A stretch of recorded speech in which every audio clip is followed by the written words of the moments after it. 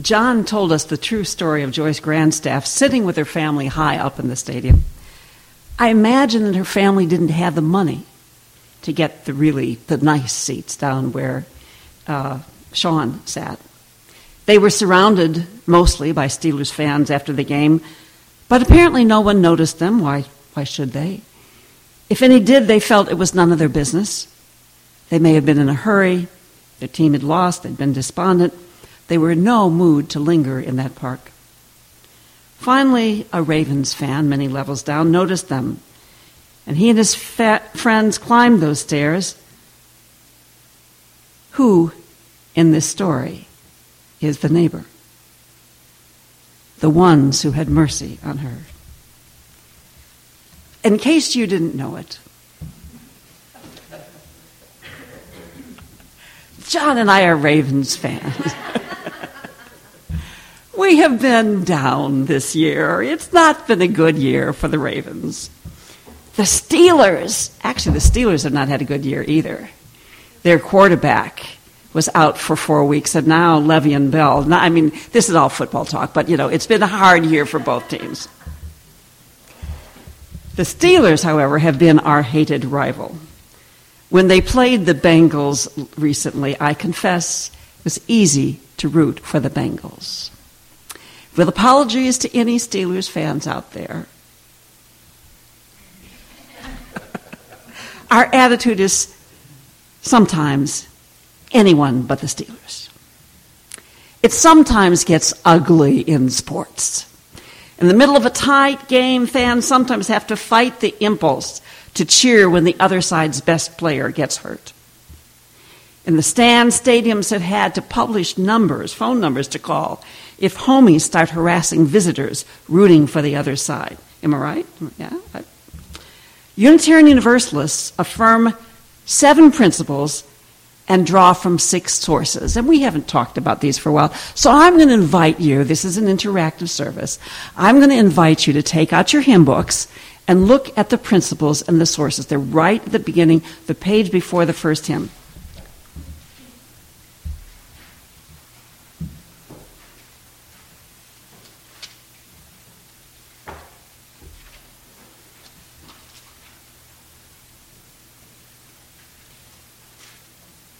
Got it?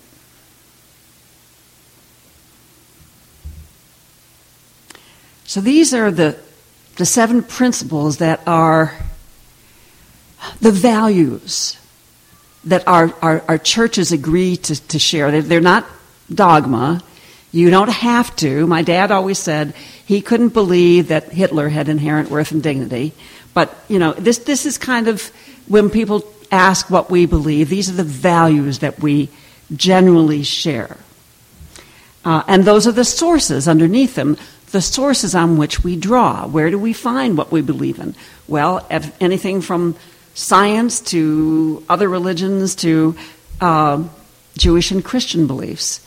And there was one added just after the hymn book started, Earth-centered, I'm not going to say this right, Earth-centered religions on which that celebrate the circle of life. Thank you. Pardon?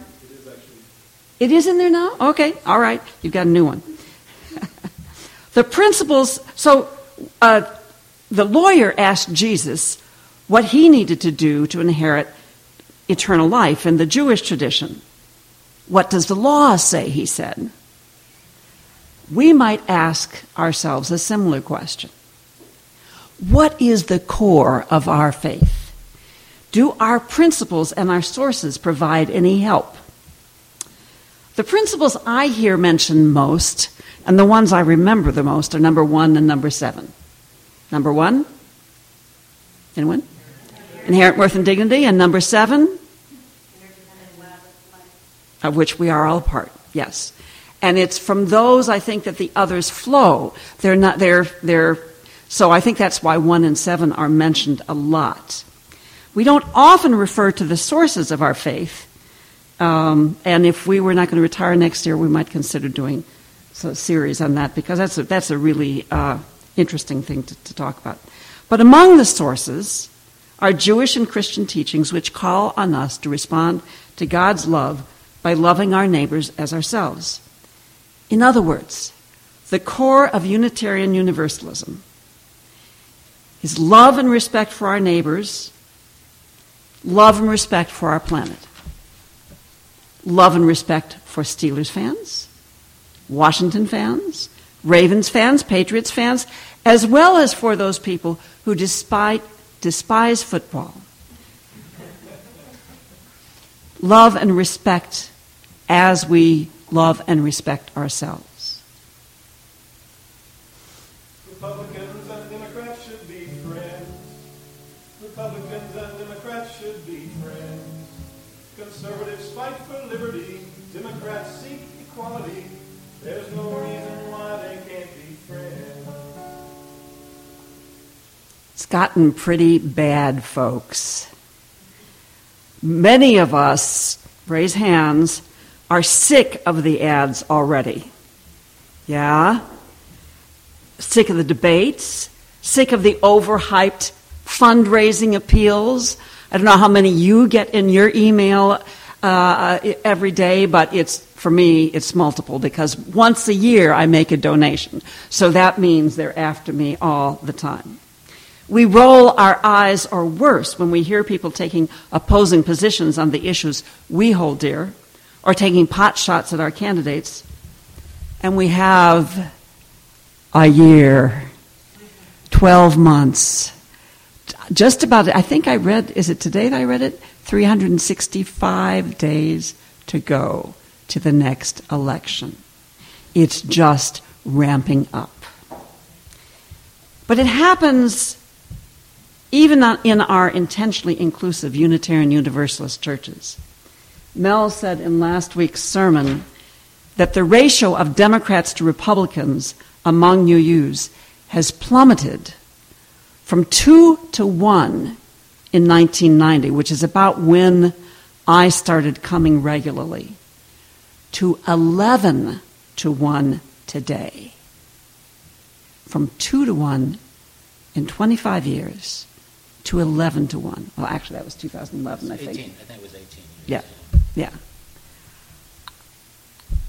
I want to find out where you found that statistic. That's an interesting one. But I was shocked and dismayed to hear that statistic. Well, it may speak of the increasing polarization of the parties outside these walls.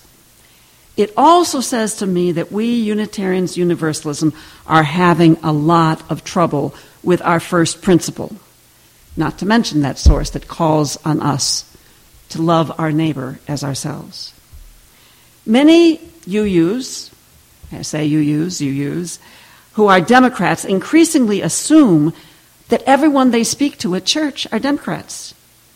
And there's a subtle change in our conversation when we assume that, well, we can say things that are a little unkind that we wouldn't say to someone who we knew had different beliefs than we do. The few Republicans left often hide their politics. The media often doesn't help us any, often framing Republicans in ways that make them seem like that if you're a Republican, you necessarily hold beliefs that are opposed to Unitarian Universalist principles. So how could you possibly be a Unitarian Universalist? And I have heard people say this. Maybe there are people here who would make that argument. They will paint the Republican stance on poverty as dismissive and cruel to the poor. Yet Republicans, many of them, I would say, maybe most of them, care about the poor, but think that the Democrats' programs will prevent them from ever climbing out of poverty. Now, we may disagree about tactics, but I think if we share the goal, if we both care, if we both have compassion toward the poor, that makes the conversation different. Religious author, educator, and activist Quaker Parker Palmer reflects, many of us who differ politically love the same things. Our children and our grandchildren, our country, the natural world.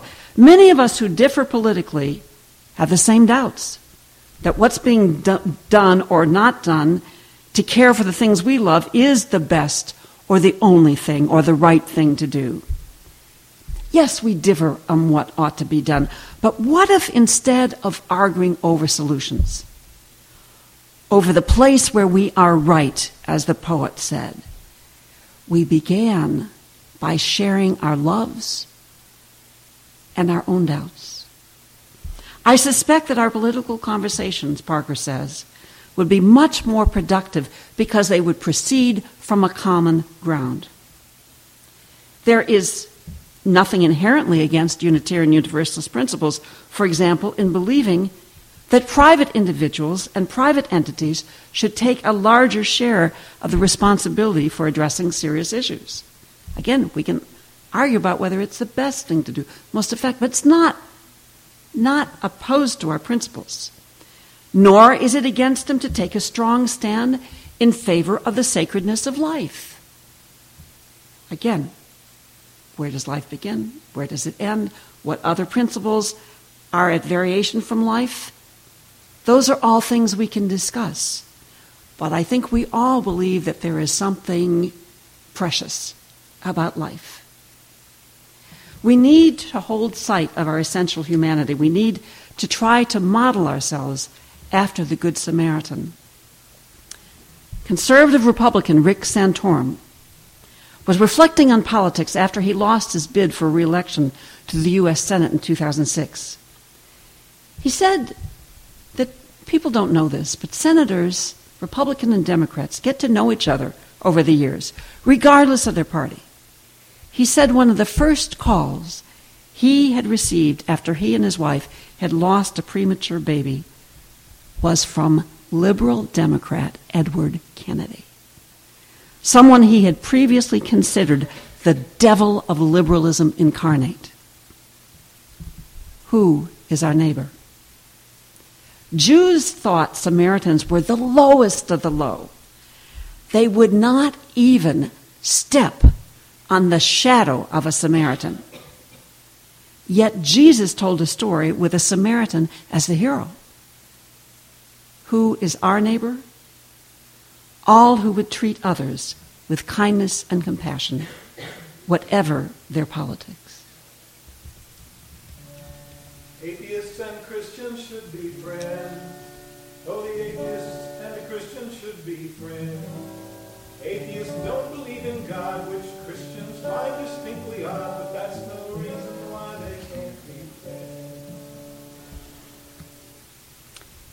When I was in seminary the first year, I was at that point, if you had asked me, what is your religion, I would have said, I'm an agnostic, leaning strongly toward atheism.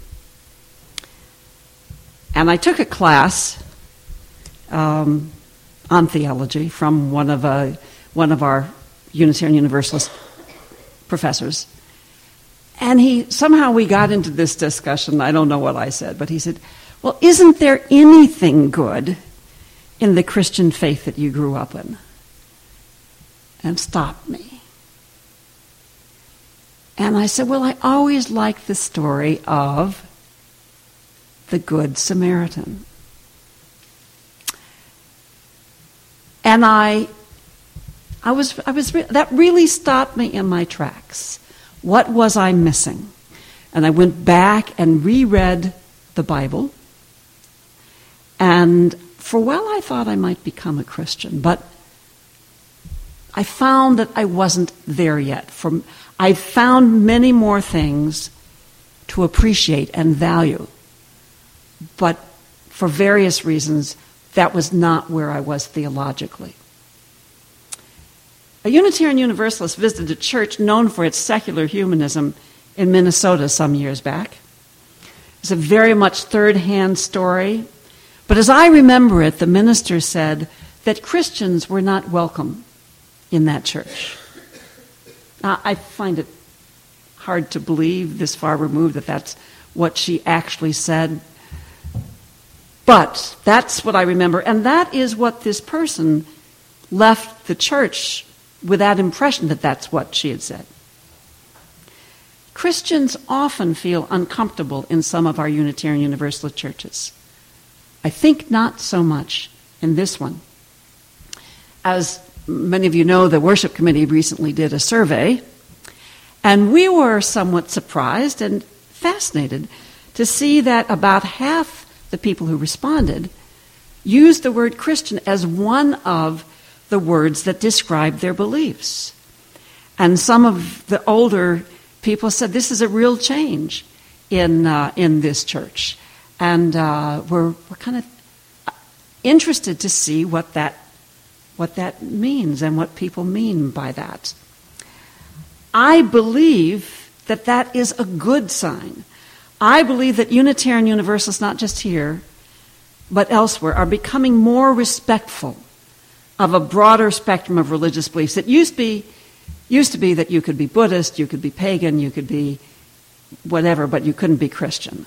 And I think that is changing. And I believe that is very much in accord with who we Unitarian Universalists are, or at least who we want to be. We have so much to learn from one another. The stories. There are wonderful stories in the Jewish and Christian tradition. And there are wonderful stories in the Buddhist tradition. We can share those with one another. We may not change our beliefs, our political party or a team, but we may learn to appreciate that decent, caring human beings have made different choices than we made in life. Some people, apparently quite different from ourselves, may have done more for their neighbor than we have. When I was in seminary, I spent a couple months in Zimbabwe, and I met a Roman Catholic priest. And his mission in life, what he had been doing for the last 10, 15, 20 years, was going around to the remote areas of Zimbabwe and building a better outhouse. Building an outhouse that was more sanitary, was less likely to carry disease. And I thought it really touched me. It was so humble, it was so practical, and I thought I will probably never do as much in my life to help the poor as this priest has done. Now, we argued over birth control, but that was another question. Let me conclude these reflections with a story closer to home. Unitarian Universalist minister Marlon Lavenar, who has one of our largest UU churches in Oklahoma, his daughter died unexpectedly when she was just 3 years old. I can't imagine. Reverend Bruce Hoppy was an evangelical minister of a megachurch 800 miles away. The two had never spoken. Reverend Lavenar didn't even know that Reverend Hoppy knew his name, let alone his sorrow. But several years before that tragedy, Reverend Hoppy had started to read some of Reverend Lavenar's sermons because he decided that he wanted to understand more liberal religious perspectives. Reverend Hoppy often disagreed with them, but he found them thoughtful. Now, I have to pause here for a moment, because Reverend Hoppy's quest to broaden his own perspective, his respect, even if not agreement, with Reverend Lavenar's views, just blows away one of my views, one of my stereotypes of evangelicals. It is a lesson I have to learn again and again and again.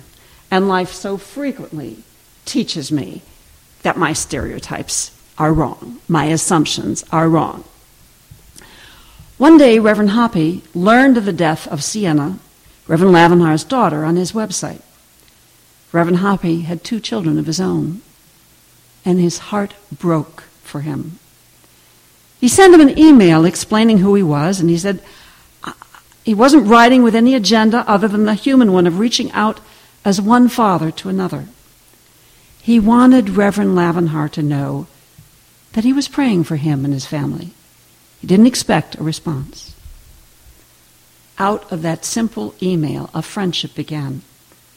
Both men's lives were changed by that friendship. Both would say that they learned more about what their own religions ask of them in the love of one father for another. They spoke to one another about their loves. and then became capable of listening and learning from each other. We are all imperfect children of imperfect parents, seeking our way on a journey through life in this magnificent, tragic world. Our particular DNA, our particular families, our particular lives form the context of our choices, our beliefs, our passions, our faith. One small change, and I could have been you.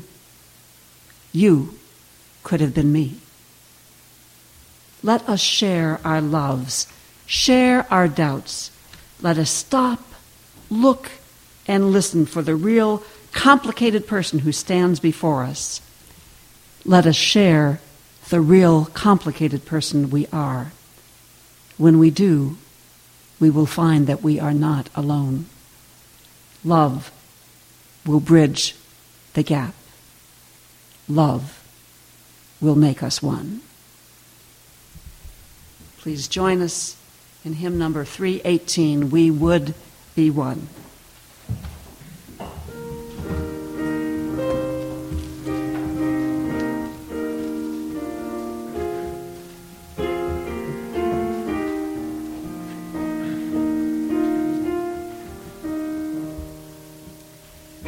We would be